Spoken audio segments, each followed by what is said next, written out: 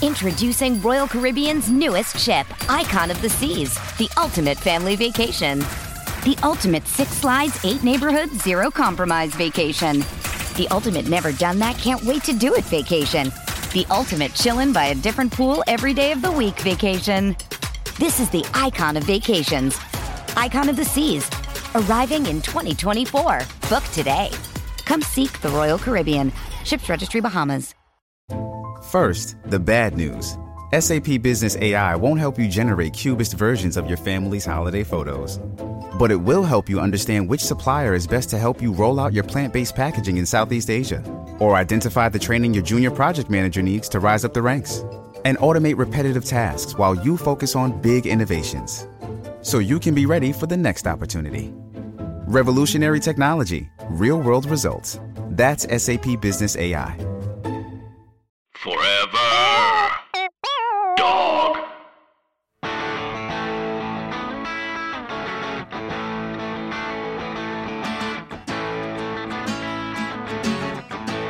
I used to think that this was my town. What a stupid thing to think. I hear you biting off a breakdown. I myself am on the brink. I used to want to be a real man. I don't know what that even means. Now I just want you in my arms again, and we can search each other's dreams. What's up, 3Bs? What's up, Diamond Dogs? What's up, Athletic Gerbils? It's Rhea Butcher, the host of this here podcast called Three Swings. It's a podcast about baseball and other things. Hey, man, I've been recording an episode almost every week, so excited. Thank you for listening. And guess what? We've got that new shirt up on tpublic.com. Seize the means of the day, you know? Wear that shit around. Make people think. And we've got a really great episode today, this week. This pandemic. Friend of the show, Nick Francona, is back to discuss 2 big things. Cleveland baseball potentially changing their name and baseball being back in general. We have a great conversation, and as it was the last time, it's a long one. So without further ado, I'm going to give you some beautiful ad reads and then just get right into the conversation with Nick Francona, friend of the show, right after this.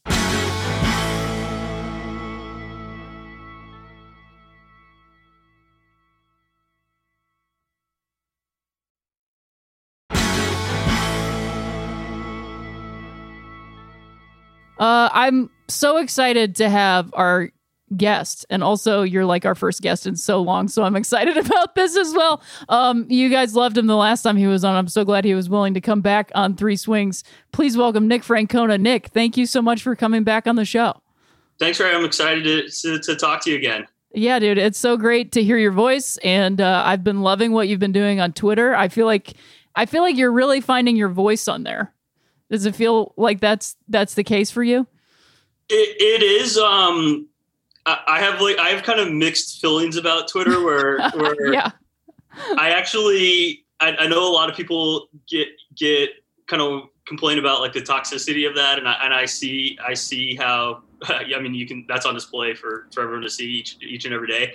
I kind of embrace the rhetorical combat aspect of it. All right. Yep. I can feel that. I'm willing to engage and think that's, a lot of times if you allow things to toxic ideas to kind of fill a vacuum that they go unopposed. And I know there's different views on that, but I have no problem like sparring with people on there. Yeah. I think where I have mixed feelings about it is I have this kind of view of like, I feel like I don't want to feel compelled to weigh in on it. Like if I have opinions, I want to share them. If I don't, I don't. Oh yeah. I mean, building that muscle is like I've found, and just for the listeners, like it's appropriate that I have a dumpster backing up right now while we talk about the dumpster fire that is Twitter. But I think that is like the important muscles. Like, do I actually need to engage with this? Is this one important? Because I think it's easy to feel like once you jump in, it's like, oh, everything. I need to comment on everything, you know? And like it is a powerful thing to go, you know what? This one's not mine. Somebody else can take care of this, you know? Yeah, and it's I really go out of my way on there to try to kind of not make it an echo chamber, and so you can. It's not for me. It's not just like the baseball people. It's like I have like the military community on there. And I learn a lot from kind of going down some rabbit holes with people that you wouldn't otherwise necessarily engage with. And it's, it definitely, like, I think there's a bright side of it. You can expand your horizons if you're open about it. Oh, I think absolutely. And I mean, I can't remember if our friendship was struck up through Twitter, but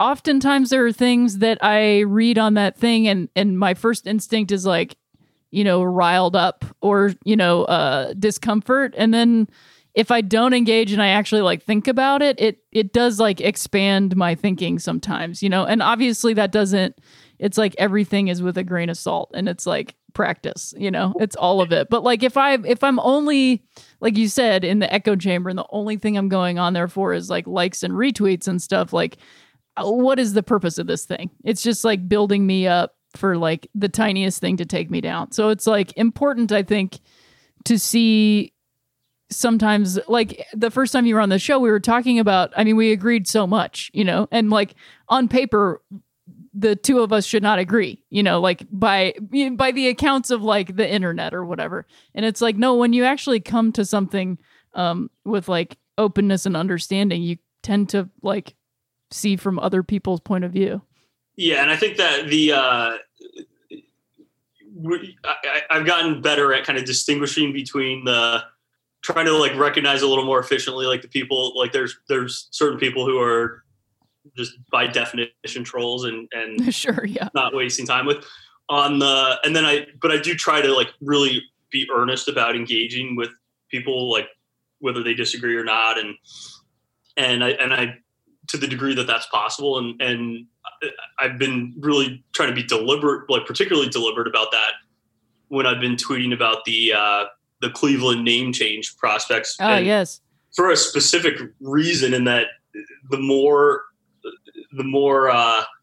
you engage with people, I think the arguments on the other side of it just like really aren't all that compelling to say the least. Yeah, they're very thin, and it's for anybody that doesn't know, you not only served in the Marines, but you are also essentially third generation Major League Baseball family, and within Cleveland specifically.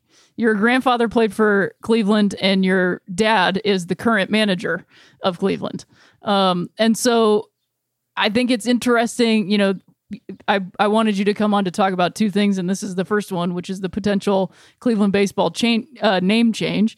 That, I'm not involved with that team in any sort of professional capacity or, familial capacity at all. However, like a reason that I've continued to talk about it and hope for the name change to be a possibility is that I have been a fan of it, grew up with it, and it's like been part of my life the whole time, which seems to me to be the most of the argument is that, and I understand it, like I can empathize with it because I grew up with the team, and I can empathize with somebody's thin argument, which is, but I like it, it's like, but I love this thing.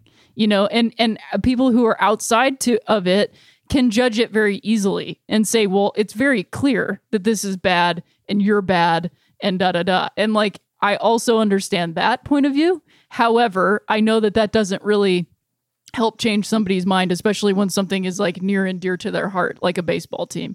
And what you just described is I think like accurate. And I think I do think the fans are being, for the most part, like very earnest when they say like they don't have an affinity for the logo with any malicious intent, and they don't associate it with like various negative connotations.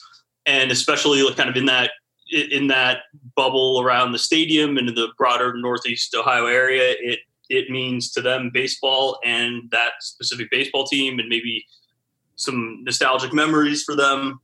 But I think what holding that view requires is really like, as soon as you start to consider that there's another side of the ledger here, absolutely, yeah, then it becomes a pretty thin argument, to say the least. And I think unfortunately that's exactly why this this issue has perpetuated for as long as it has, just because it's easy to silence that side of the ledger. Like, I don't think it's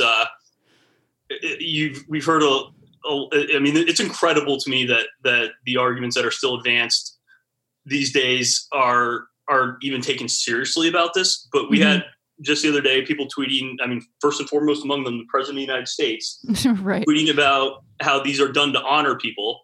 Never mind the fact that, like, within 5 hours, the official White House account was celebrating Manifest Destiny. Right. And it's just like, how, like, these things are not, like, coherent together. No. And I think people should just really ask themselves, like, do you really think it's a coincidence that the group that we, like, so thoroughly lavish with all of these, like, quote, honors happen to be, like, one of the most, if not the most, marginalized groups, like, across the entire land?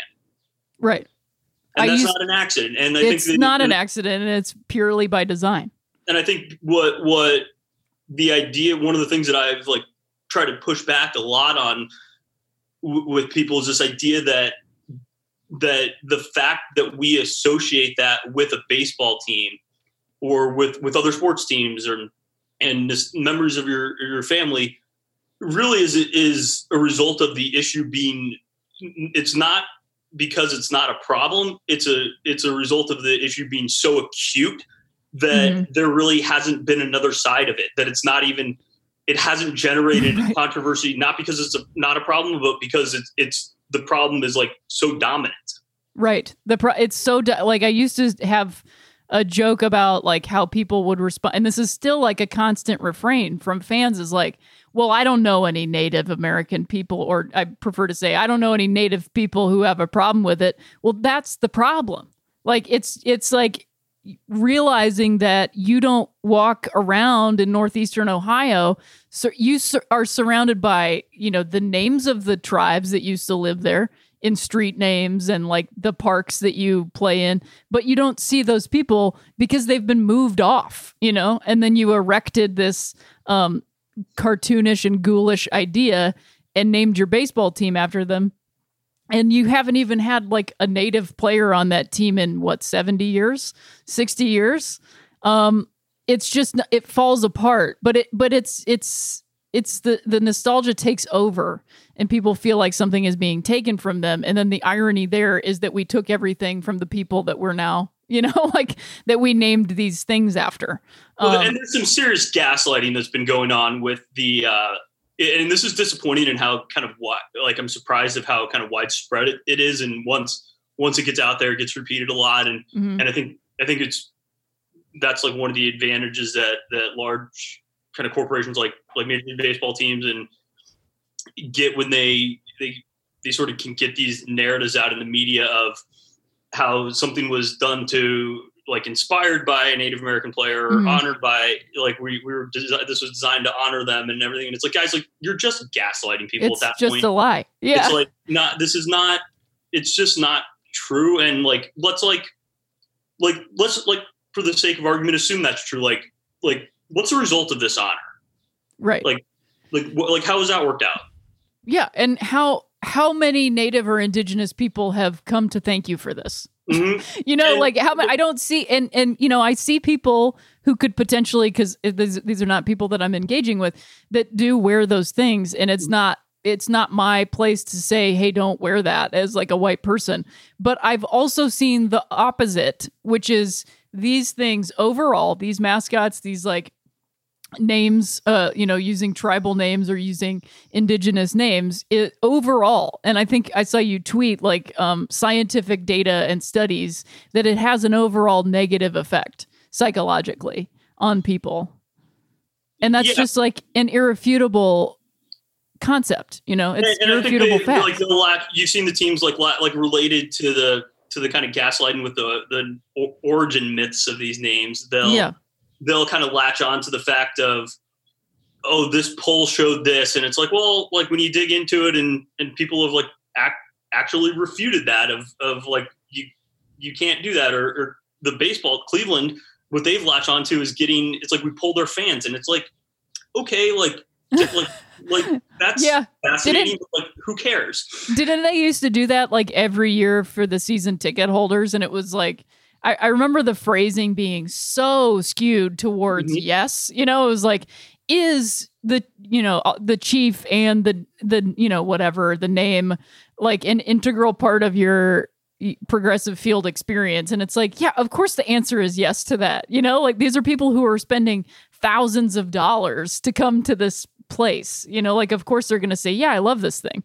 I'll send you a link so you can share this with the listeners. There's an amazing video of this woman. Her name's Caitlin Bennett. She's the she's girl, the Kent State gun girl, right? That pooped her pants once. And she is I love this because she's outside of Progressive Field and is talking to fans and isn't quite coherent enough to do like real interviews. She's talking to them about she's way beyond her depth, you know, the Chief Wahoo logo, and she's sitting there talking with a woman who explained to her how she's actually happy to see the logo go because she's Native American, finds it offensive. And Caitlin Bennett is explaining to her, well, like even though it's been here for a long time, like, well, like I'm sorry we hurt your feelings and that kind of stuff. And it's just like, God. Wow, like the level of self-awareness here is pretty appalling. I bet she's not even a Cleveland fan either. You know what I mean? Like she's probably not even like, sorry we hurt your feelings is we as in like white people who like racial things. You know, it's just like this idea of like that's the hill you want to die on for people. It's like, and that's where it comes like came down to for me on it is like growing up. Like I like some of my favorite family photos have are in, with my grandpa or dad in Indians uniforms and with the Chief Wahoo logo. And it's like I never at the time, like as a kid growing up, like it was no different to me than the New York Yankees or the Texas Rangers or Boston Red Sox. It was just that it was a baseball team. That was it. And then, but I think like it is once you hear people sitting there talking about, look, like this is a problem for my people in my community, and this is why you can't take that back. You just have to either ignore it and like choose to lack empathy and going forward, or like, and once I kind of reached that point of hearing that and dug into it a little more and kind of did my homework, and I was just like my memories aren't like erased as a result of them changing the name or logo, and it frankly seems kind of petty compared to the like real issues that are facing these communities. And I think one of the things that you see the teams try to do a lot is they'll kind of latch on to people that have they'll say, well, this, like somebody on Twitter might say like, I'm Native American and I'm not offended by it. And then the teams will like survey they love that one. They find somebody, Paul Dolan had talked about how he famously, like it was probably like 15 years ago now, where he said, oh, when I go around to talk to people mostly at Indian casinos, I don't like see many people bothered by this. And it's like, okay, like not a monolithic group, like every other group of human beings. Absolutely. But like there is a reason that these people have protested at your stadium every year for a very long time. A very long time. You are just choosing, like, you can like sit there and pretend it's not real, or like you can engage with them. But the one thing that they've never done, and I think this is like the central issue that I really want to harp on with like this discussion going forward as like the teams kind of make their decisions, is that it's not in my opinion, the worst outcome here, or one of the worst outcomes is really just like quietly doing away with it and fostering resentment towards the people that asked for the change, and kind of making it seem like this is really like the same way they handled the Chief Wahoo controversy of being like, if you look at the language that they used, it was it was eerie in how similar it was to the people defending the Confederate flag and Confederate monuments. And it sounds like hyperbole to say that, but it really is incredibly similar, where you get the both sides kind of thing. And, it doesn't just mean this, and it's the heritage, not hate. Right. And what that did was it shifted a lot of the anger towards the people who it stirred up the fan base and kind of brought out the worst tendencies of it. Mm-hmm. And you get this kind of revanchism of people. There's a lot of just vitriolic sentiment that's just launched at people who are sitting there like in a dignified way, just asking to be like treated with respect. Right. And the teams then kind of puts themselves in this position where they're powerless to stop that, because like doing so would expose the central hypocrisy here of, yeah, we know it's a problem. Wrong. We know it's too racist for us to wear on the field, but we really like making money off of this. Yeah. So we can't really say anything when you come to a game dressed in red face. Right. And like, we'll leave it up to the broadcast companies to like, not show those things. And like, I agree with you that it's sort of like, it's almost like there's these two sides of it, which is like the vitriolic sort of fan base that is like really into it and doesn't want to lose it. And then the other side is actually like, often they believe that it's just like woke white people who want these changes, like that's my point, is the team fosters that view though. As though there's not, the reality is not that is a human being that we've dehumanized over a century to become a logo. And I personally, because many people will, many people being people on the internet, because it's not real people that bring these things up, but they're like, oh, so what do you want to get rid of the Yankees or like the Fighting Irish? And I'm like, potentially, honestly, I mean, Yankee does not mean a white person. It means a regional person, but something like, Irish also doesn't mean white person. However, I think that using human mascots overall is dehumanizing, and it's just not a great idea. And personally, I'd like to start with the worst ones being, the indigenous population of this country, given the history of this country. And like, they do foster this idea as though like it's only white people who are trying to get cookies by like doing this. And like, I'm a white person who's talking about this because I think it's the right thing to do. And I have a platform and I have like personal experience and like tie to it. And I think it's important to be somebody that's like, no, it's not about like me. And like, I think it was important when you said, you have this, you have a history with the team that's specific to you and personal, and like having that new understanding of like, oh, this is like the right thing to do to stop dehumanizing other people and to foster empathy and understanding and like moving towards like a bigger future, like it doesn't negate or like your memories don't go away, and you don't look at those photos and like go like, oh my God, this is awful. Like you maybe do for like a little while, and then building that empathy for somebody else, you can have empathy for that and still have those memories,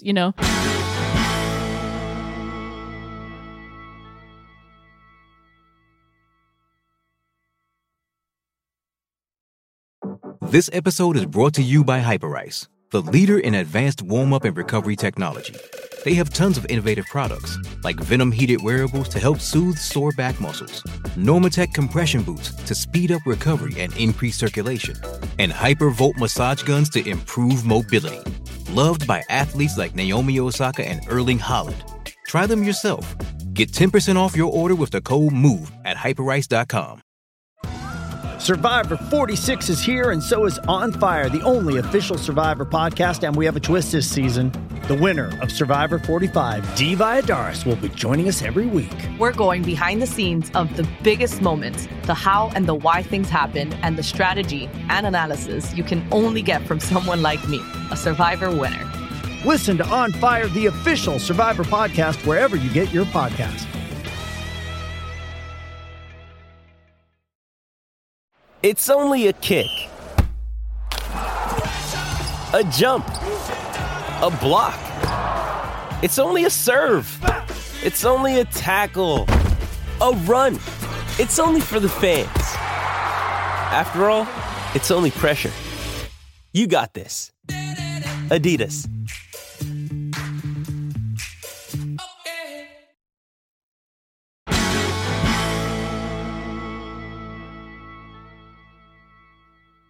I think there needs to be some tangible, concrete steps. And the way I would do it is I would actually like invite, like you need to have a public conversation with some transparency and and kind of lend.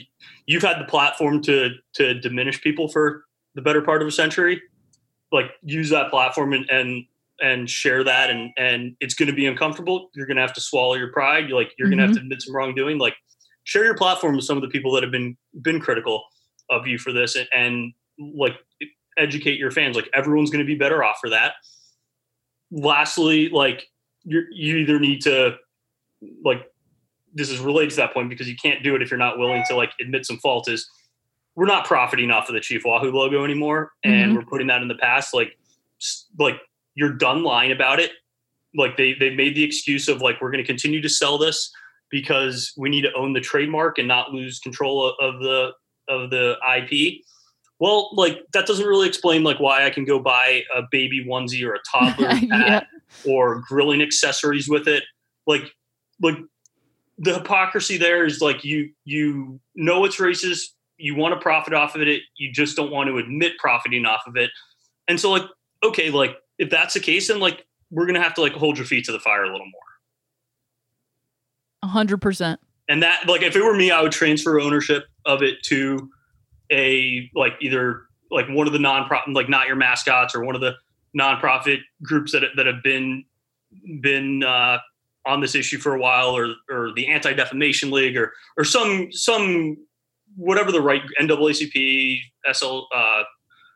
SPLC, like whatever groups there are that is the right one for this, that is willing to take that on and actually like take ownership up of it and enforce the non-proliferation of the logo. Like figure it out and like actually like put your money where your mouth is and show that like I'm not just lying. Right. I'm not just, I think too, that's been a lot of within essentially every aspect of every institution that we're looking at now, with such, you know, we have magnifying glasses because we're not going anywhere, and we have all this time to just like literally focus on these things. Is like, you know, something that I've been able to hone as just a person is like, oh, you're just saying what you think I want to hear, you know, like you're just saying words that you think are like powerful or that are going to get you what you want because I'm going to fall for it, you know? And it's like, no, we need to all be way more critical thinkers of like, especially I have found, especially of the things that I feel like, oh, I agree with that, you know, especially like people who are saying like, oh yeah, LGBTQ, sure, yeah, or yeah, Black Lives Matter, but they have no idea what it actually means. That it's an organization, that it's run by actual human beings, that they have guiding principles, you know, like that you have to take the extra step, just like you were saying with the empathy for like, who is this logo affecting that isn't your fans?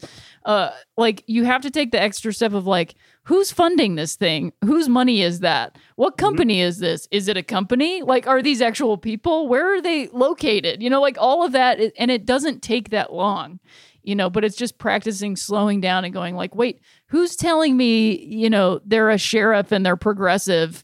Wait a minute, they're running a jail and a prison and they're smashing cameras? Like this, I don't think you're progressive. I think you're just saying that and it means nothing to you. Because it means something to me. Yeah, you know? Like to your example, I mean, I'd go even further in I mean, this was a fairly common sentiment, like online recently, was people like, again, like what you talked about of like people thinking this was a change pushed by like the outrage mob coming from the left and saying, well, what about the spiders in reference to like a potential new name? Like, what about when the spiders get offended? And it's like, great, let's talk about that. Because you have just compared a group of like human beings to a goddamn arachnid. Right. Yeah. Is that like really where you want to have this conversation? Right. And they don't, it's just so wild to me that they don't either. They're so detached from what they're actually, and that's it. They're detached from the human being that is on the other side of that word and on the other side of that logo. And I think that's why the teams have like, what's like so disappointing about this and on a personal level is like the idea that like they've always talked about engaging. Like I saw the Braves statement, and it was just like the most like empty corporate gobbledygook ever. And they like, we meaningfully engage. It's like what you're like actually not doing is sit down with somebody across the table, look them in the eye, and like tell them that like, yeah, you know what? Like, I don't have the courage to tell my fans to not do the tomahawk chop because like I don't want to alienate them like. What I mean by that is that translates into money for me. So I just lack the moral courage to do that. That's what you actually mean. Absolutely. And I mean, it's so, irony is not the word, but like the fact that you were talking about, it's Peter Dolan, right? Not Paul Dolan? Paul Dolan is the, Peter Dolan was in the Monkees. That he goes to a casino. Like what more of a like, and also, I would argue that, like, and we'll get into this more in the second half of the conversation, but like, professional sports has just become a casino. Like, what is a more like accurate depiction of just like capitalism at its most like dire and ghoulish than a casino? Just a casino, not a specific casino, but a casino, because it's like it's all just coming down to money. They don't want to lose the money, but they're also unwilling to look at the fact that like an upgrade or a change in uniforms and names like brings in a whole host of new fans or fans that were not like into it or fans that were like believing like, hey, this is just like gross and bad. Like it's being unwilling. It's looking at heritage and not realizing that like hate is keeping you from a bigger audience. And like, that's not the most important thing right now to me. Like the reason why name changes and these discussions, which to be totally honest, Nick, I didn't think was ever going to happen. I thought they were going to hide behind Washington and be like, well, we're not as bad as that, so we're good to go. Well, that was actually a specific conversation that like has come up recently. And I mean, when I was kind of communicating this I shared my opinion on it with some folks. Because you were very instrumental. I mean, you were emailing me. You're very instrumental behind the scenes in these conversations. And I don't think there were, to be clear, like this was not a necessarily, I wouldn't describe it as a collaborative thing. Like this is more Sure. like me trying to forcefully share my opinions on it. And I said that, like, look, like if you're like, it really seems like if you zoom out here that like the approach is to like tack behind and be like slightly less of a jerk off than Daniel Snyder. Right. And that's a really bad way to go through life. And like more than that, I said, just like zoom out. Like I was like, it's really easy for you guys to kind of get in this bubble in baseball and not pay attention to what's kind of going around on the rest of the world. And I was really taken aback by the statement that the team released after, like in response to George Floyd and was like, I was just like, guys, like I picture what happened here is you had like 7 lawyers and 4 like PR right. groups sitting in a room being like, how can we try to sound authentic without like mentioning the elephant in the room?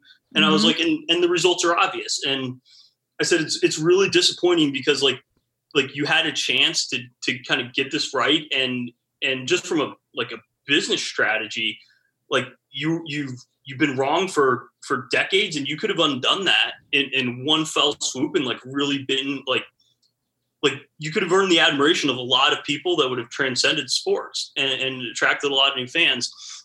And the kind of responses initially were, I mean, even like, I don't think my dad was all that attuned to the fact that a lot of people were necessarily even complaining about the name. And and I think that speaks to the fact of like, he wasn't trying to be malicious, but, and a lot of this was, I don't think he spent all that much time really even thinking about the issue from the sense in the sense that it was one of those things where it's not my lane, or like, right. Yeah. I don't own the team. It's not my position to do that. And I finally like said, I said, like, when you like, so this is going to sound like a dramatic example, but like zoom out and think about this like 50 years from now. And like look about like when we look back and look at like World War II pictures and you see somebody with a member of the Third Reich with a swastika on their uniform. I said, you don't like really distinguish between like, that guy was middle management. He probably just went with the flow, and right. he wasn't like actively making decisions. You're like, nope, that guy's a Nazi. And I said, like 50 years from now, people are going to look at your baseball cards and they're going to cringe. And I said, that's like a certainty. I was like, this is changing. Like history's gone in one direction. Like it might be a week from now, it might be a year from now, it might be 40 years from now, but like that's happening. And like if you and like how you get there really matters, because if you're doing it like getting like dragged into it, kicking and screaming and fighting it, like why? What is there to be gained from that? Like right. Just selfishly and just it's morally bankrupt. Truly. And it's a smaller number of people than you think, you know, that are like so into it. And so like, I just think, I mean, I just watched it happen on social media, like many conversations about it. And also, I mean, I think I just want to point out too, that like, I think this is important. I have a personal connection to this change and this like move in this direction.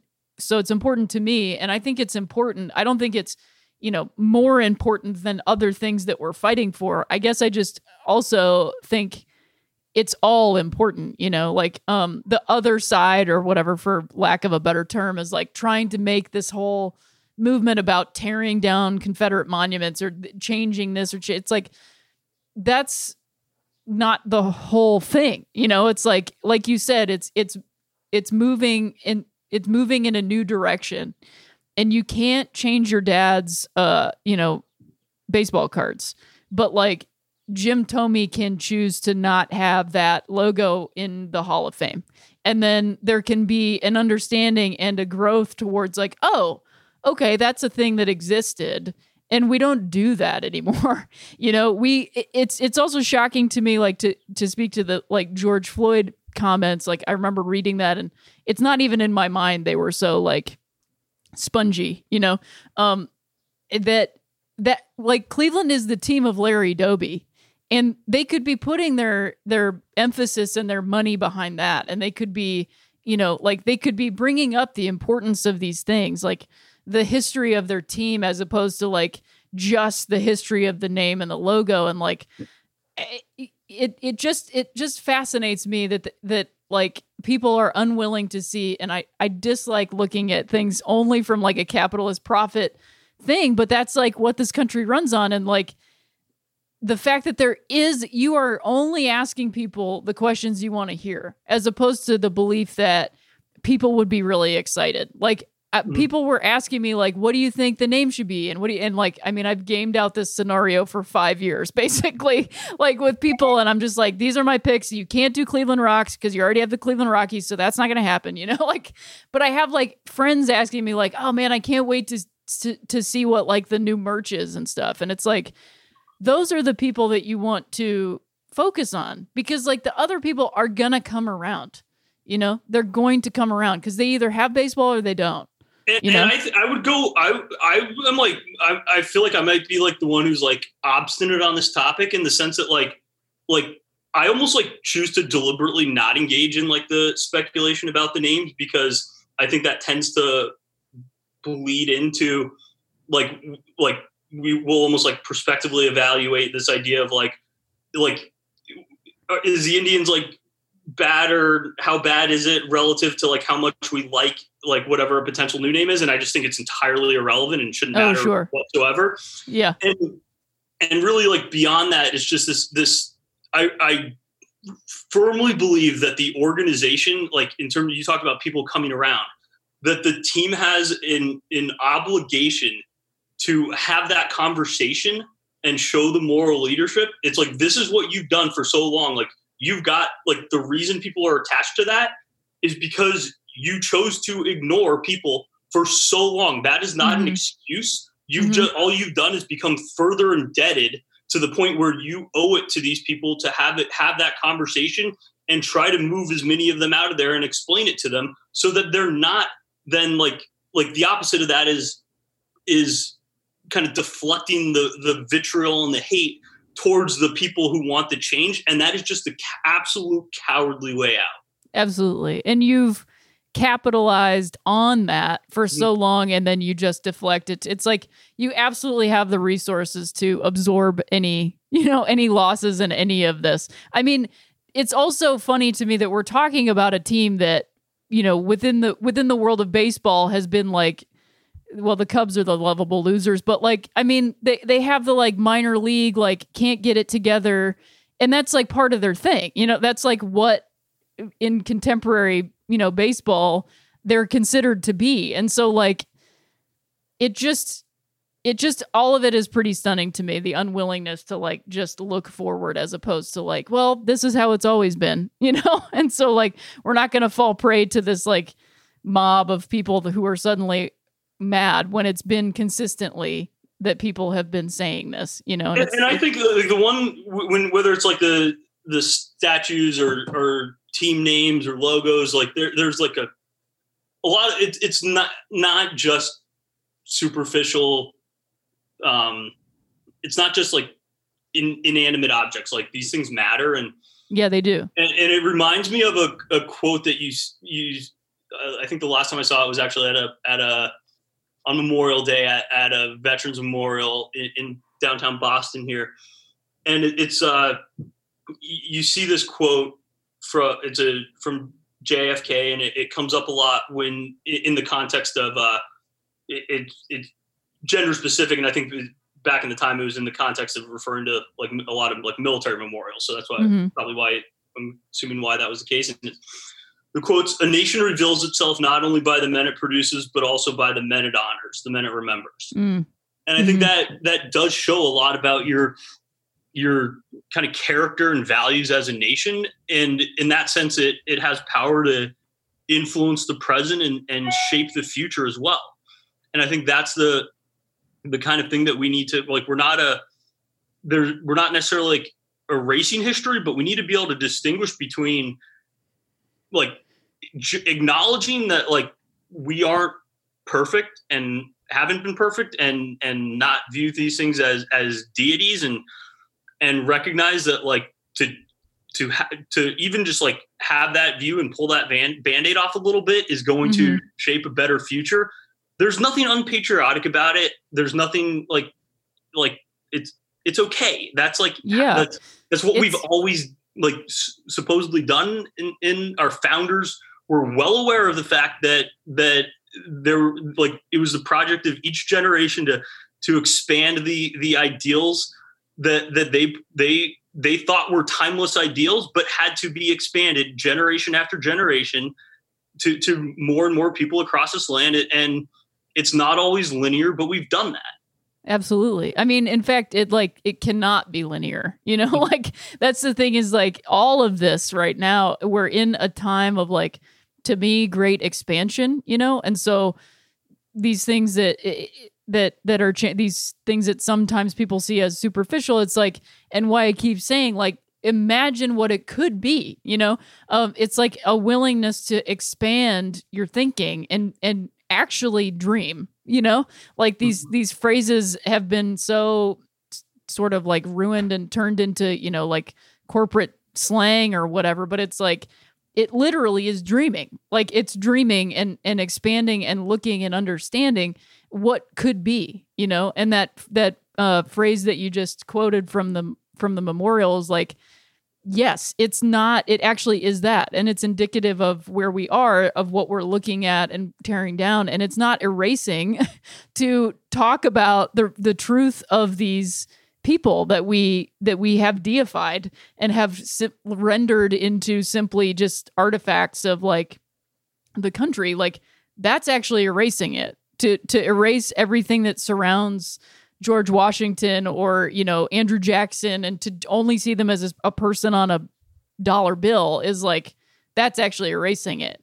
But it's interesting. It's a flip of the script to be like, oh, it's erasing it to be like, he held slaves, so get rid of this. But it's like, no, we're just acknowledging that this was true. And like, perhaps taking every single word as like gospel is maybe not a great idea. Like recognizing that like the kind of like Disney World textbook version of history that we got about like maybe like the Pilgrims and Indians having Thanksgiving together and all this stuff like was not necessarily like all that like factually accurate. And with that, when certain people look at an artifact of history, like guess what? Not everyone shares that view. Not everybody. And like I mean, I did a fundraiser, a COVID relief fundraiser that was sponsored by the National Congress of American Indians. And so I was one of 3 white comedians on it. And then it was all indigenous and native comedians. And like something that struck me was like how often they joked about Custer.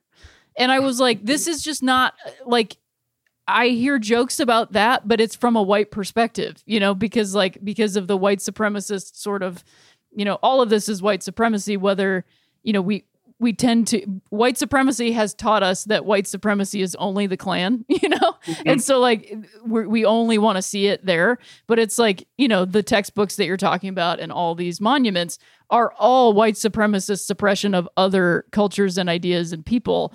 And it was such a like, expand, you know, and I consider myself to be a thinking and growing and evolving person. And it's always like, wow, I just am not, you know, I am not in this is not where I live. This is not my, you know, and it was like just a fascinating moment to be like, oh, right, there are other people, you know, like there are other people and their experiences are different than mine. You know, and like it's literally every day. Like you don't change the name of a Major League Baseball team and then you go, well, we're done. It's like this is one drop in a giant ocean of continually paddling through, you know? I was talking to a friend the other day about how it was like when you compare kind of this topic and people like it's people kind of use the like stubborn refusal to change as then like a further justification for refusing to change. Sure, yeah. And we were talking about, this is a Marine friend, and we were talking about how like really like the pace of change was, how quick it happened in the Marine Corps, where when we look there, what had sparked this was there was a, I believe it was on Facebook. There was the Marine Corps had posted some digital graphics in support of Pride Month. Mm-hmm. And which is probably like not surprising to many. You saw some fairly opposing views from like a lot of old Marines and just people on Facebook. And the official Marine account, like in response to them, was just going through like kind of demolishing them one by one. And it got a lot of attention because they meant it. They didn't just post a picture. Like they were actively engaging with like the people opposing it and kind of put their money where their mouth was on it. It was good to see. And we talked about how just even a decade ago, or kind of, I think when it was very beginning of 2009, when I was going to officer candidate school, I mean, you would hear homophobic epithets and kind of be called that, like, I mean, literally 1,000 times a day, just because it was, and you didn't associate it with, oh, that person like is actually calling me gay. It's just like a slur to say you're weak, or right. It's like so many people when I would. But what it does assume is that there's nobody gay that's to your left or right. Right. Exactly. Because it's okay to say. And then I also don't mean gay. I mean stupid, which is like, what people love to say to me, like, well, I don't mean gay. I mean stupid. I'm like, have you thought about that for a second? Because it means now you've said it means both things to you. Like, so when do I know which one it is? You know? Let's learn about our synonyms here. Yeah, exactly. And then a year from that point, like a year and a half later, it was probably 2 years. Couple years later, while I was in Afghanistan in our deployment, was when they had the Don't Ask, Don't Tell repeal, and that was obviously a pretty significant change. Mm-hmm. And but the Marine Corps tends to be, they kind of have a history of this, where they'll be like pretty kind of dragging their feet about integration and kind of expanding things, and they really latch on to like the traditions and the culture. And it's like, especially when you compare it to a sports team, it's easy to see why. It's like these things are paid for in blood, and we're really proud of our history. But then once they get on board with it, and you realize, like, look, like that guy that like you were serving with for the last 3 years, like happens to be gay, and you just didn't know it because the policy said he couldn't tell you, and right, and like the world didn't end. He like everything was fine. It's totally okay. Mm-hmm. And once they kind of get like see that type of thing, and this is a pretty common pattern in Marine Corps history of, then they'll be pretty like ardent, like they'll like internalize these principles and, right. and become like ardent supporters. And you're just kind of seeing them hit the ground running on that now. And that's not to say like the Marine Corps is a perfect organization by any stretch, and they've got a lot of work to do and on these issues, but it is a good example of like just like how quickly some things can change. And yeah, that's a good sign. And I think that's something for like really like whether you're a member of one of these communities that's directly affected or not, like that's something to take pride in as an American, of when you like recent Supreme Court rulings, like that's a good thing. Like having the fact that like somebody else like or not somebody else, like millions of people are have like a little more protection in their life and are treated a little more equally. And the things that we take for granted of kind of the hopes and dreams that when we get offended because people don't stand for the anthem, the reasons that like those things mean so much to us, or the words in the Declaration, the fact that like we're a little closer to extending those promises and hopes to other Americans is an awesome thing. Yeah, I mean, that's to me what the whole thing's about. And that's not that's not like a I don't view that as political. I view that as like, this is like, that's good. That is a fundamentally decent thing. And like, whether you like agree with it or not, or know any of them or not, like it doesn't matter. Like, this is a good thing. Absolutely. And I think so many people these days feel as though somebody getting something else, or like perceiving it as getting something, it means it's removing, like lessening their ability to get something, and like that is, goes back to the names. It's like, it's pitting people against each other who actually are not.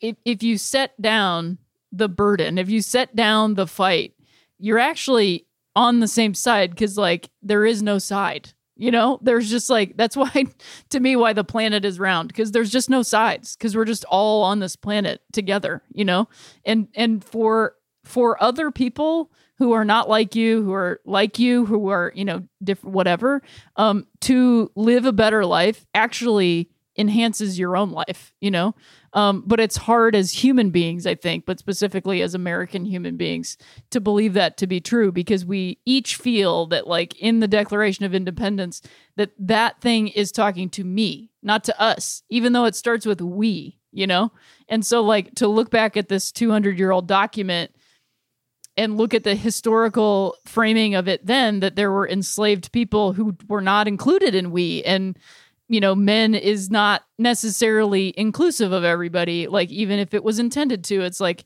what does that mean today? And for me today, that means that we, the people of the United States, is everybody, and therefore everybody's in it, and there's no sides. There's no top, there's no bottom, We talked about this, I believe last time, a little bit about the idea of like getting offended about Colin Kaepernick or Megan Rapinoe not standing for the anthem, and I don't get this, like I just don't take like offense to that, but where it does make me uncomfortable. But the reason it makes me uncomfortable is because it sucks to, because you look at that and you're like, man, like I wish we could be the country that like they could take pride in that and want to stand. And that's the part that hurts. And I wish we could like have that kind of reaction of like, let's be better. So instead of kind of this like North Korean approach of like, right, don't do that. Or else. Yeah. Right. It's asking, why is this person doing that? Yeah. And there's a very clear reason, then the answer is police brutality. Okay, let's take a look at it. What's wrong? And then being open to the discomfort of finding out, every day something else, no matter how much you thought you knew about it, just even more, just unfolding like every day.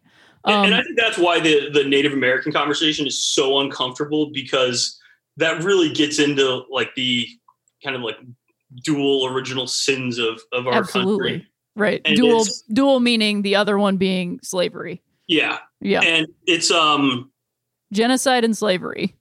When you look at it, it go like it's very uncomfortable to deal with. When I like when you look at like the things that like these are what like the American ideals, like when we are at our best, you just can't reconcile those. And it went on for a long time, and it continues to this day. I mean, one of the best examples like that really captures it was earlier today.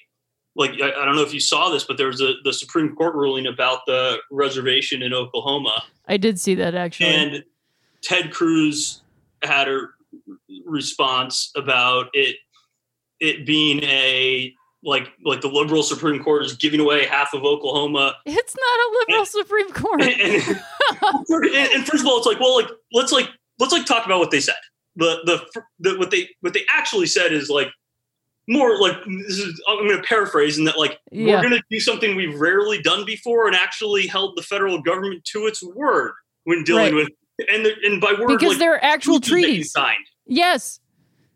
All of these things, every Mount Rushmore and the Sixth Grandfather, it's all treaties where like it starts to all fall apart because the same people who are outraged at the outrage and like this isn't a problem and all that stuff. It's like you're also the law and order crowd who like believe, well, why don't you just follow the rules? And like all of that is based on treaties that we signed with Native people and then immediately tore up and went right back on, So it just completely falls apart because it's about trust and empathy and understanding somebody else. When I see a police officer kneeling on the neck of some white collar criminal, like an accountant who fudged the books, right.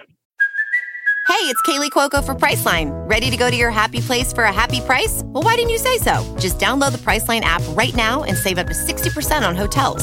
So whether it's Cousin Kevin's Kazoo Concert in Kansas City, go Kevin, or Becky's Bachelorette Bash in Bermuda, you never have to miss a trip ever again. So download the Priceline app today. Your savings are waiting. Go to your happy place for a happy price. Go to your happy price, Priceline. This episode is brought to you by Pepsi Wild Cherry. Pepsi Wild Cherry is bursting with delicious cherry flavor and a sweet, crisp taste that gives you more to go wild for. Getting wild may look different these days, but whether it's opting for a solo Friday binge watch or a big night out, everyone can indulge in their wild side with Pepsi Wild Cherry. Also available in Zero Sugar. So grab a Pepsi Wild Cherry and get wild. Like, then we can talk about that, like the law and order, like get the hell out of here with that kind of stuff. It's like, just not, it's all, the whole thing is made of straw, like it's not even straw man. It's just like the whole thing is made of straw. But let's talk about baseball coming back because I know, we talking about like a baseball team changing their name, huge news, but it's been huge news all summer, basically, whether or not we were going to have baseball, like Rob Manfred saying one day we'll absolutely have it. And then the next day it's seeming like we're not going to have it. And now we have it. And now 66 players have tested positive. Also players are testing positive and then testing negative the next day. Tests are being like held up at airports. What are your thoughts on baseball coming back? Like, how do you feel about it? Like, what's your general feeling of baseball in COVID? It is concerning to me. I don't think I ever kind of bought the idea, and this is probably, some would argue, a little too cynical of a view. I think it comes from kind of seeing how the sausage is made a few too many times. Sure, yeah. But I never really bought the idea of like Major League Baseball is going to be the institution that kind of sets the example and shows America how to do this safely and provides hope. And it's like, okay, well, like, one, you say that, but like it's awfully convenient to kind of have your like business model be like, we're going to be the ones that continue to make money while everything else around us is on fire. Like that's right. That's convenient. Yeah. But beyond that, just this idea of like the more kind of with each successive data point, it was something like, well, they've talked to a lot of the politicians, but not the public health officials. And like, we're gonna provide tests to the public. And it's like, well, it turns out like you can't figure out the testing for your own players and staff. So like, you like that was their PR spin on how not to pull resources from issues of public health. And then you see where they're getting exemptions from like legitimately like instituted public health mandates, whether it's the travel across the border with Canada or going to like players coming to the tri-state area, New York, New Jersey, Connecticut, and not having to quarantine. And it's like, look, like this is not like we're giving these teams special treatment. Like make them earn it.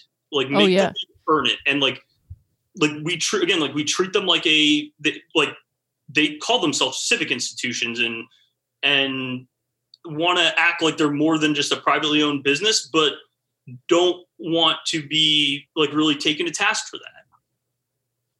And absolutely. They seem to operate, especially within what you just described, in the same way that they're just corporations, you know? Oh, of course. And this is like a particularly like really dystopian manifestation of that, where there's a lot that we don't know. And this is like, it's troubling to see like this kind of cavalier attitude about it. Between like so many people kind of immediately assuming like, well, these are like the youngest and healthiest people. And it's like, well, like, first of all, like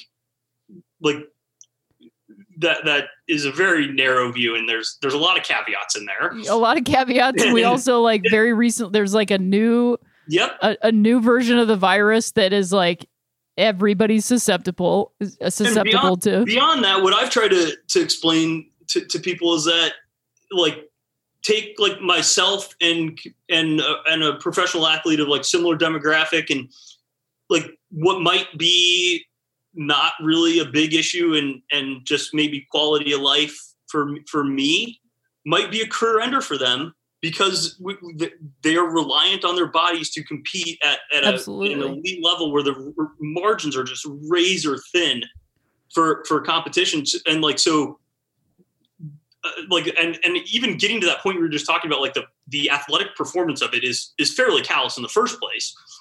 But we've had like legitimate media personalities talk about like, oh, should teams get like intentionally like infect their people so they're in a better position for the playoffs runs? It's The insanity. fact that when that is what comes to mind, it's like, you know, like my level of confidence that this is going to be executed like in a remotely responsible way is approximately zero. Yes. And I mean, just in thinking about this, with the amount of time that they had to do all the sort of like back and forth talking, which, you know, the leaking through the press and all of that stuff, which just diminished my faith in the institution of baseball even more. Because like I say this as a fan of baseball, like I love it and I'm just horrified that it's coming back, because like they had all this time. They had all this time to be preparing, to like be pulling these resources to get them ready, just like we as a government, as a federal government, had all this time, you know, to be investing in the CDC, and then the like, you know, the thing that this administration like cut the funding to. Like we had the time. Like I understand that this virus outbreak and this pandemic is like, you know, unpredictable and everybody's dealing with it. But we had the time. It's just the willingness to put money into something that doesn't turn a profit, you know, doesn't turn a profit, period, and only protects people.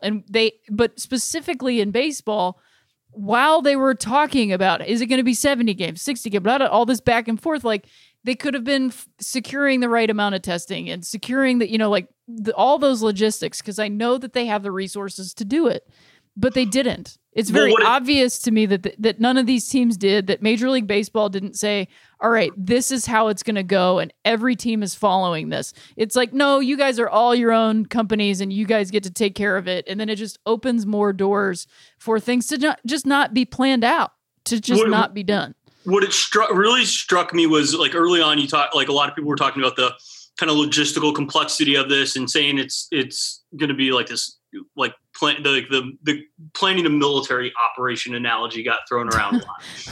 And it was thrown a lot by a lot of people who have never planned a military operation. Never, yeah. And it's actually a really insightful comparison to show kind of like the shortcomings here.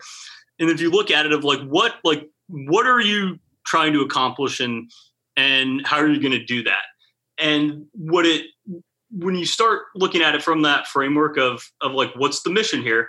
It really seems like if the mission were to like execute a season to whatever degree that is possible and in a safe manner, there's going to be like more than like, let's like get somebody that like didn't go to Harvard Law sitting in the room and like planning this out. Right. Let's like get some like public health officials and so I don't know, somebody that went to Harvard Medical.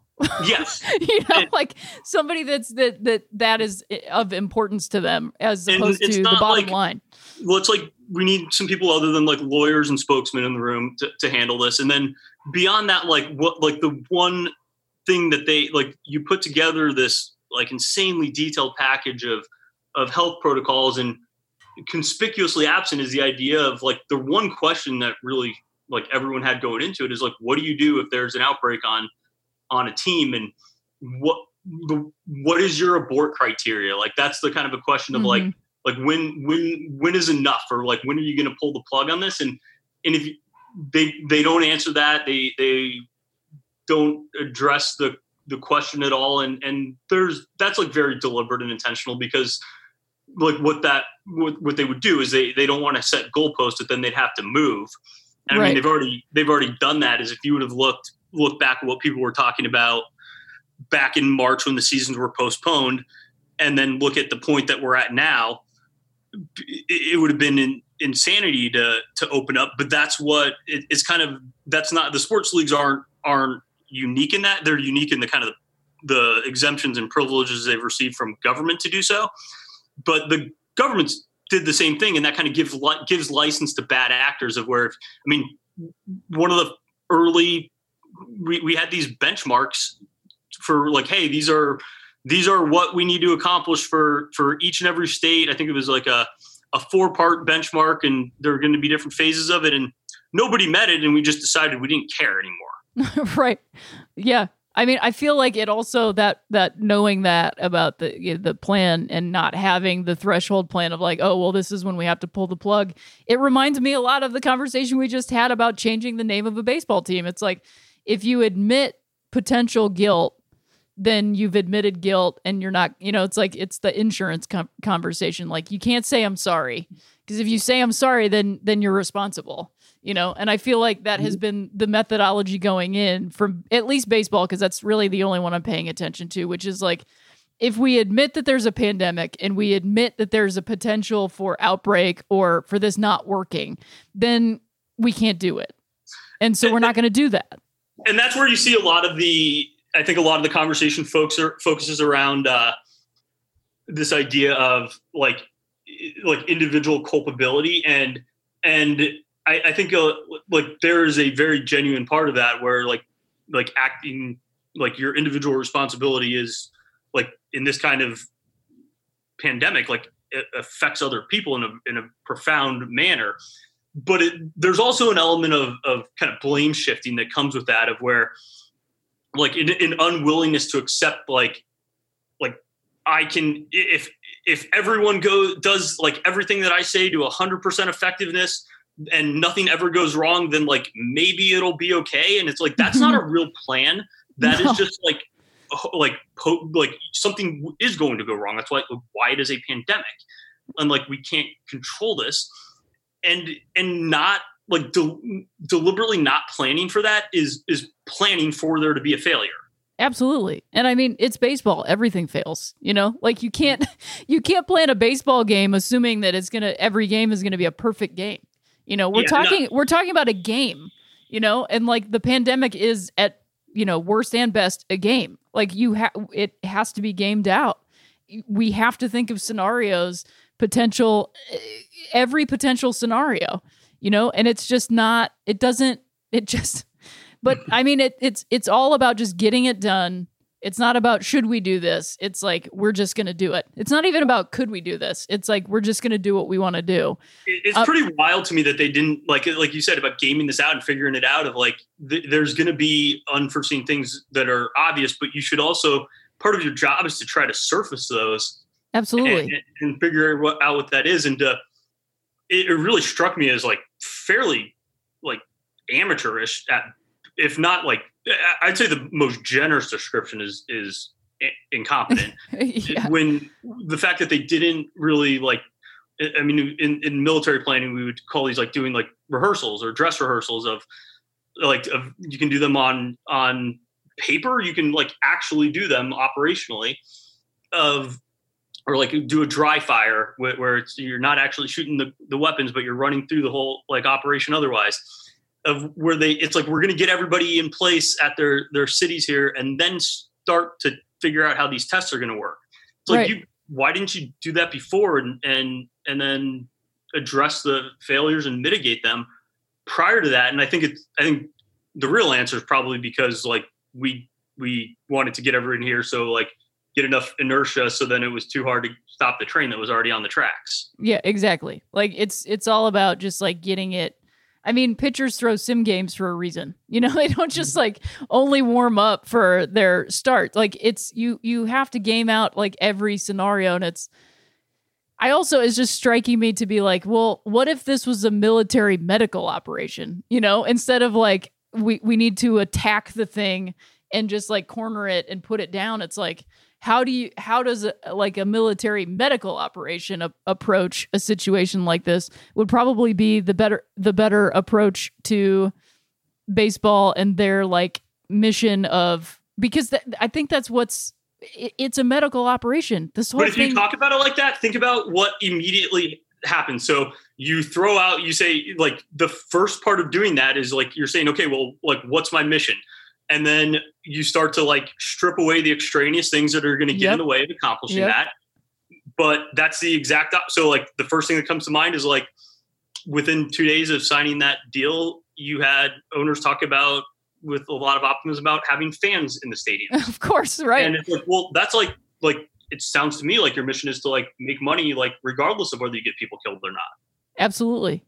And that's kind of the, like this is going to sound like extreme, and I don't mean it literally, but I think it is like a good thought exercise of like somebody should like hold those like owners' feet to the fire and ask them like, hey, like if you open up your stadium and like knowing what's going on and have like an outbreak that we can contact trace like to your stadium and people die as a result, like if that's the case and like as a consequence we like lined you up against the wall and shot you, would you still want to do the same thing? Right. And the answer would probably be no, but that's not because like that's the thing is like there are not consequences for corporate failure at that level.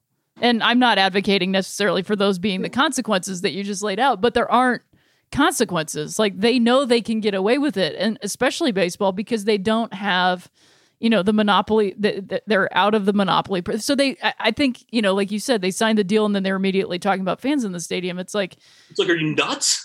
You're absolutely nuts. You're going to add something to your ticket that says we are not liable for COVID related. You know, like I know that that's the case. I actually saw somebody. They'll remain anonymous. Like they received a leaked like internal Dolphins document that was essentially that. Like there was one last page that just said like no liability for anything like that. And I mean, you go to a baseball stadium assuming some risk. There's flying baseballs, but we're putting up nets. This is like the Nets. Like it's like the Nets. It's like if they actually were liable for the Nets, that would have gotten fixed 20 years ago.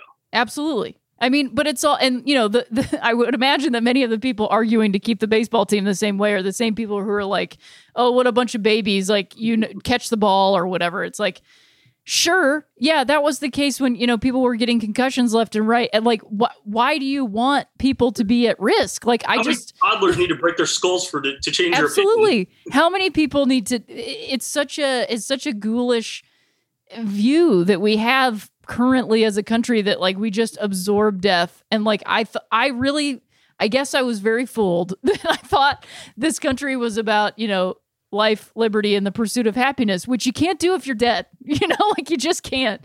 And I like want more people to have that opportunity. And it's just astounding to me. And I'm like watching these men coming to the practice, and a lot of them are wearing masks.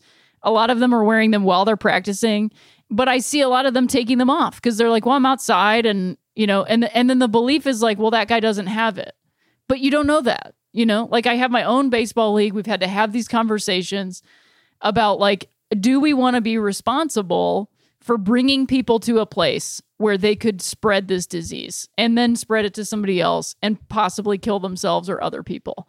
And it's like, no, it's just not worth it to me. Yeah, and that's where it just gets to the point of like where the one of the first conversations they need to have is this idea of like, when are you going to pull the plug on this? And like, when is enough? And really in terms of just like the value of like human life and well-being. Mm-hmm. And then beyond that, just from like it's hard to not get a sense that like, at what point is this like just too dystopian for you to throw out there? That's, in my opinion, that's actually going to be one of the unforeseen consequences for them. Is there will be some fun aspects of it that's a little bit different, and people will kind of figure it out and improvise. Like the players are good at that, and and that happens. I think there's a significant chance that when this gets started and you're looking at kind of like dead, empty stadiums, people are going to go like, this, what are we doing? Not a whole lot of fun about this. Yeah. And I mean, I hope that this is not the case, but I feel like you're saying like, when are you going to pull the plug? And it's like, I hope that the answer to that question is not a player dying from this virus, so like, or a manager or a trainer or, like, but ultimately I think it's a manager or a player getting this and having like serious complications or, or fatal ones. And my fear is that they'd act like totally surprised that like who could have possibly foreseen in a pandemic that somebody who could have possibly seen this. And then, we'll have like, 5 years from now, we'll have the Remembrance Day for that person. And then they'll all wear jerseys. And it's like, I can just see it. And it's like, it's really sad. But to me, the silver lining of this is like, actually removing myself even more from the sort of like corporatized, like capitalist version of baseball and realizing like they don't own it, like they just don't. Like they want to, but they don't own the concept of baseball. The game of baseball cannot be owned. That's the kind of, I think, like grand theme that I've been thinking about like with all these problems in baseball the last year that have kind of manifested themselves in like extreme, like may have already been there, but they've really come out in like an extreme degree. And I think you're seeing like a confluence of a lot of symptoms of the same underlying disease, and whether it's the Astros and many other teams that were not caught cheating, right? Whether it's like just like insane, like let's eliminate a quarter of the minor leagues as a appetizer for eliminating the rest of them, so we can save like a very minimal amount of money and like and pad our margins like a tiny bit, or how they handled the negotiations with MLBPA during this. It's what you see is just like this idea of like there were like they had these special treatment like legally and politically for a very long time. Like, what do you expect to happen when you get like if you give a monopoly this unique power and they have no oversight? Nobody else is treated like this anywhere. And you say like what were you just like hoping that they would show some restraint? Because at some point you get some jackass like Rob Manfred in charge who's just shameless, and this is exactly what you'd expect. Oh yeah, it's just absolutely rampant corporatism, and it makes complete sense to me. And I just had this thought when you said this about the minor leagues, how I realized because the alternative that was proposed, and I'm assuming is even more so ago because due to the pandemic, the minor leagues have just been decimated. That sort of like Lunow, Texas method, the Houston method or whatever that they want to create, which is essentially just like actual warehouses of affluent athletes, like only the best of the best, quote, in terms of data. And to me, it's like, I just realized that it's like decimating the working class aspect of baseball, like getting rid of the because the minor leagues is just all about labor. I mean, it's just not, you don't have big contracts. People are making weekly salaries, and it's just funneling everything into one corporation's idea of what baseball should be. Yeah, and I think that it's one of the aspects of it that's been like so fascinating to me is like I did not grow up as like this massively like pro union with these pro union views. I mean, like I went to Wharton. You certainly are kind of, if anything, indoctrinated the other way. Of course. But having seen it in baseball, like you just can't come to any other conclusion of like, look at what happens if when you allow these situations to exist, and it's not a real, like, it's an economy that's isolated in a vacuum from kind of the rest of the world, and they can pay people what they choose to pay people, not like there's zero power to negotiate, and they have no rights and no recourse in, like, you can't use like the legal system. There's really no options to fight anything that is like an injustice or even a legal violation, frankly.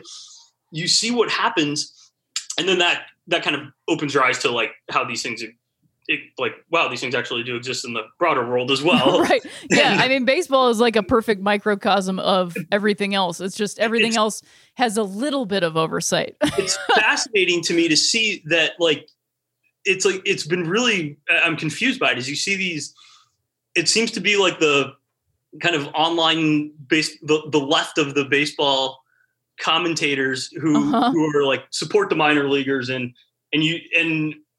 even it's probably 6 months ago is when you started seeing, like, I think this was just like an uneducated response to, like, Bernie Sanders started supporting the minor league side of things. Yep. And so you saw a lot of conservative people on economic grounds like talk about, oh, government shouldn't interfere in business, and government's like, this is socialism, and it's like, well, let's talk about that for a second, because, like, is it not socialism whenever you're like, I think it was Ben Shapiro who said that of all people. And it's like, of all people, like, hey, Ben, like, as a matter of fact, like, when you like have these prospects and we pay them a set amount, no matter how good they are or not, like however they perform, like they all make the exact same amount of money, and it's no matter, like, regardless of performance, and it's whatever the team chooses to pay them, and it happens to be next to nothing. Like, does that actually sounds like something Socialism. You would argue against? Yeah, exactly.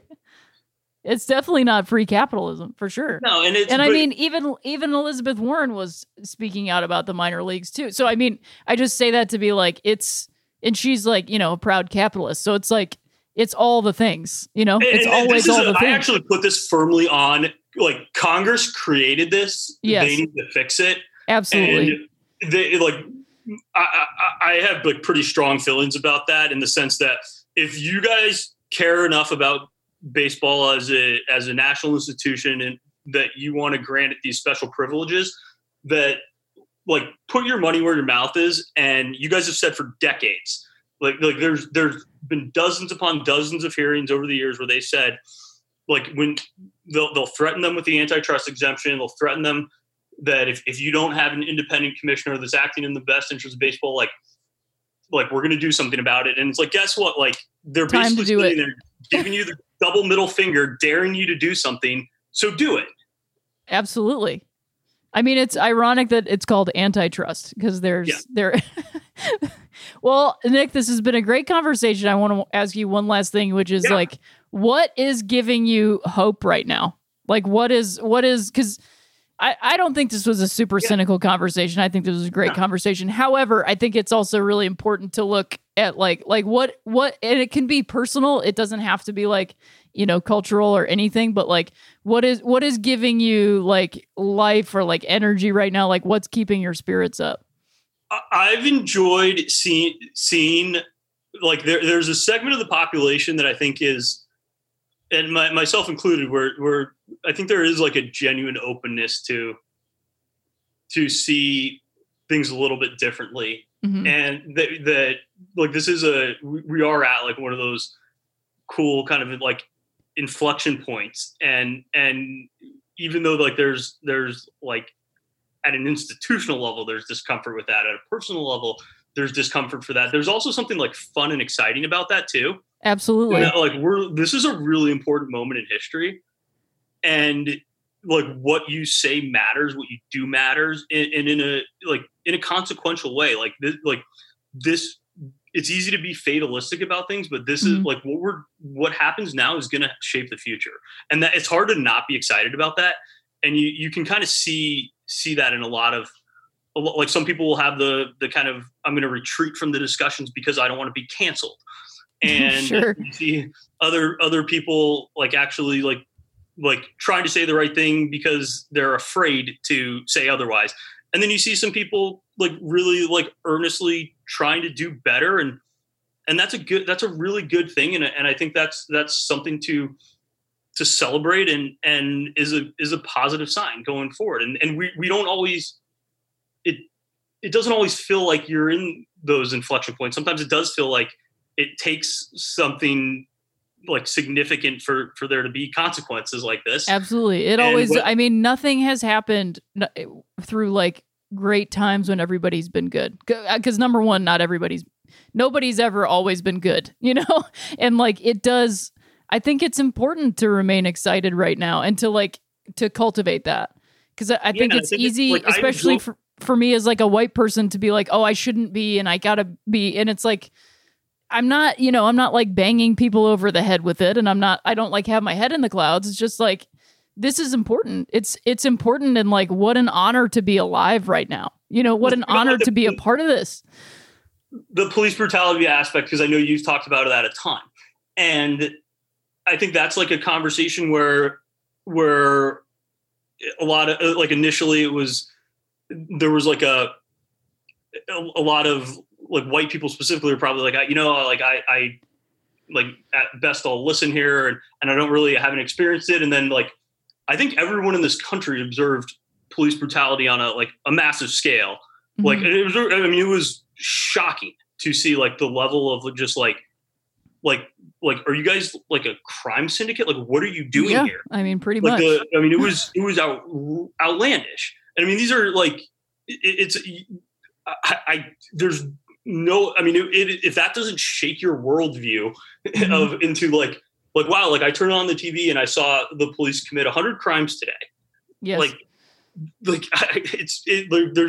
You can't deny what you're seeing. So I think that brought a lot of people into the conversation that probably wouldn't have otherwise been there. Absolutely. And then you start to say like, wow, like this is what they're doing when the cell phones and cameras are on them. Like, what do you think they're doing when they have like a black teenager around in the dark alley and nobody's paying attention? And nobody's there. Yeah. Yep. If this is what they're willing to do in broad daylight while CNN is filming them, then like, yes, imagine what they're doing when we're not paying attention. And we haven't been paying attention, and now we are. And I mean, it's hard to say like it's exciting within the context of that, but it's like it always takes a spark. Like it always takes something. And like it is to me like a major tectonic shift that's happening right now, and it doesn't happen overnight. But like you're saying, these changes can happen quickly.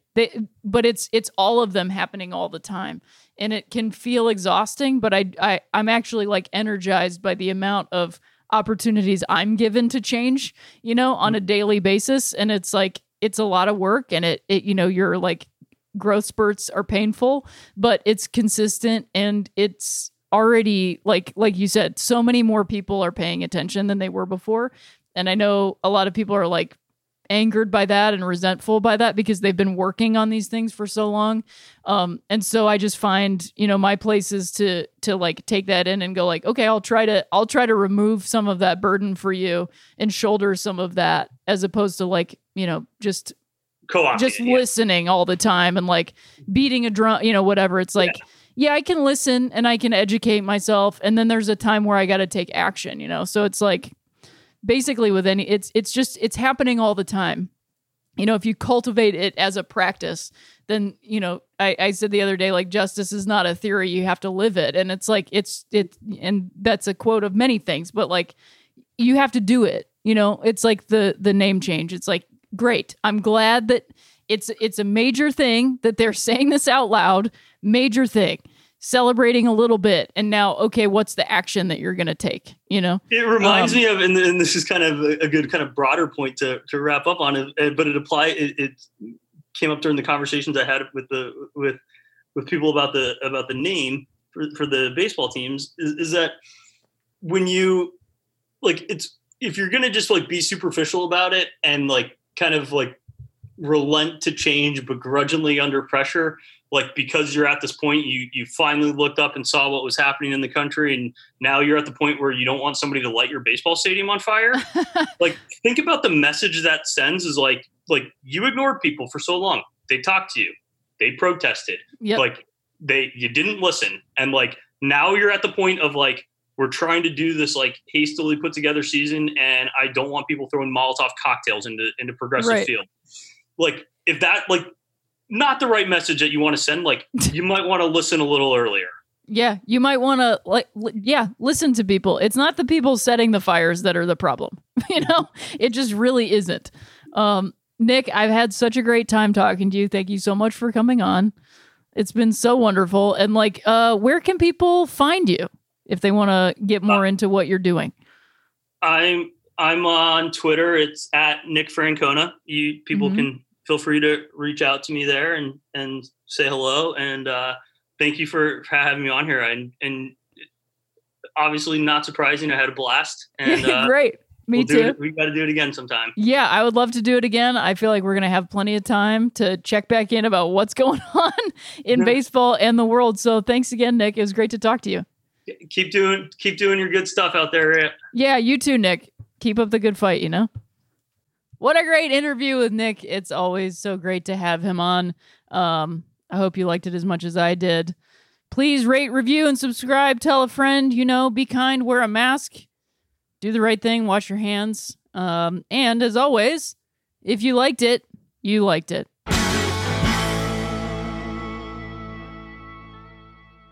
Forever Dog.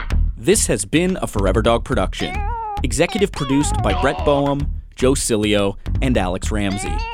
For more original podcasts, please visit foreverdogpodcasts.com and subscribe to our shows on Apple Podcasts, Spotify, or wherever you get your podcasts. Keep up with the latest Forever Dog news by following us on Twitter and Instagram @ForeverDogTeam and liking our page on Facebook.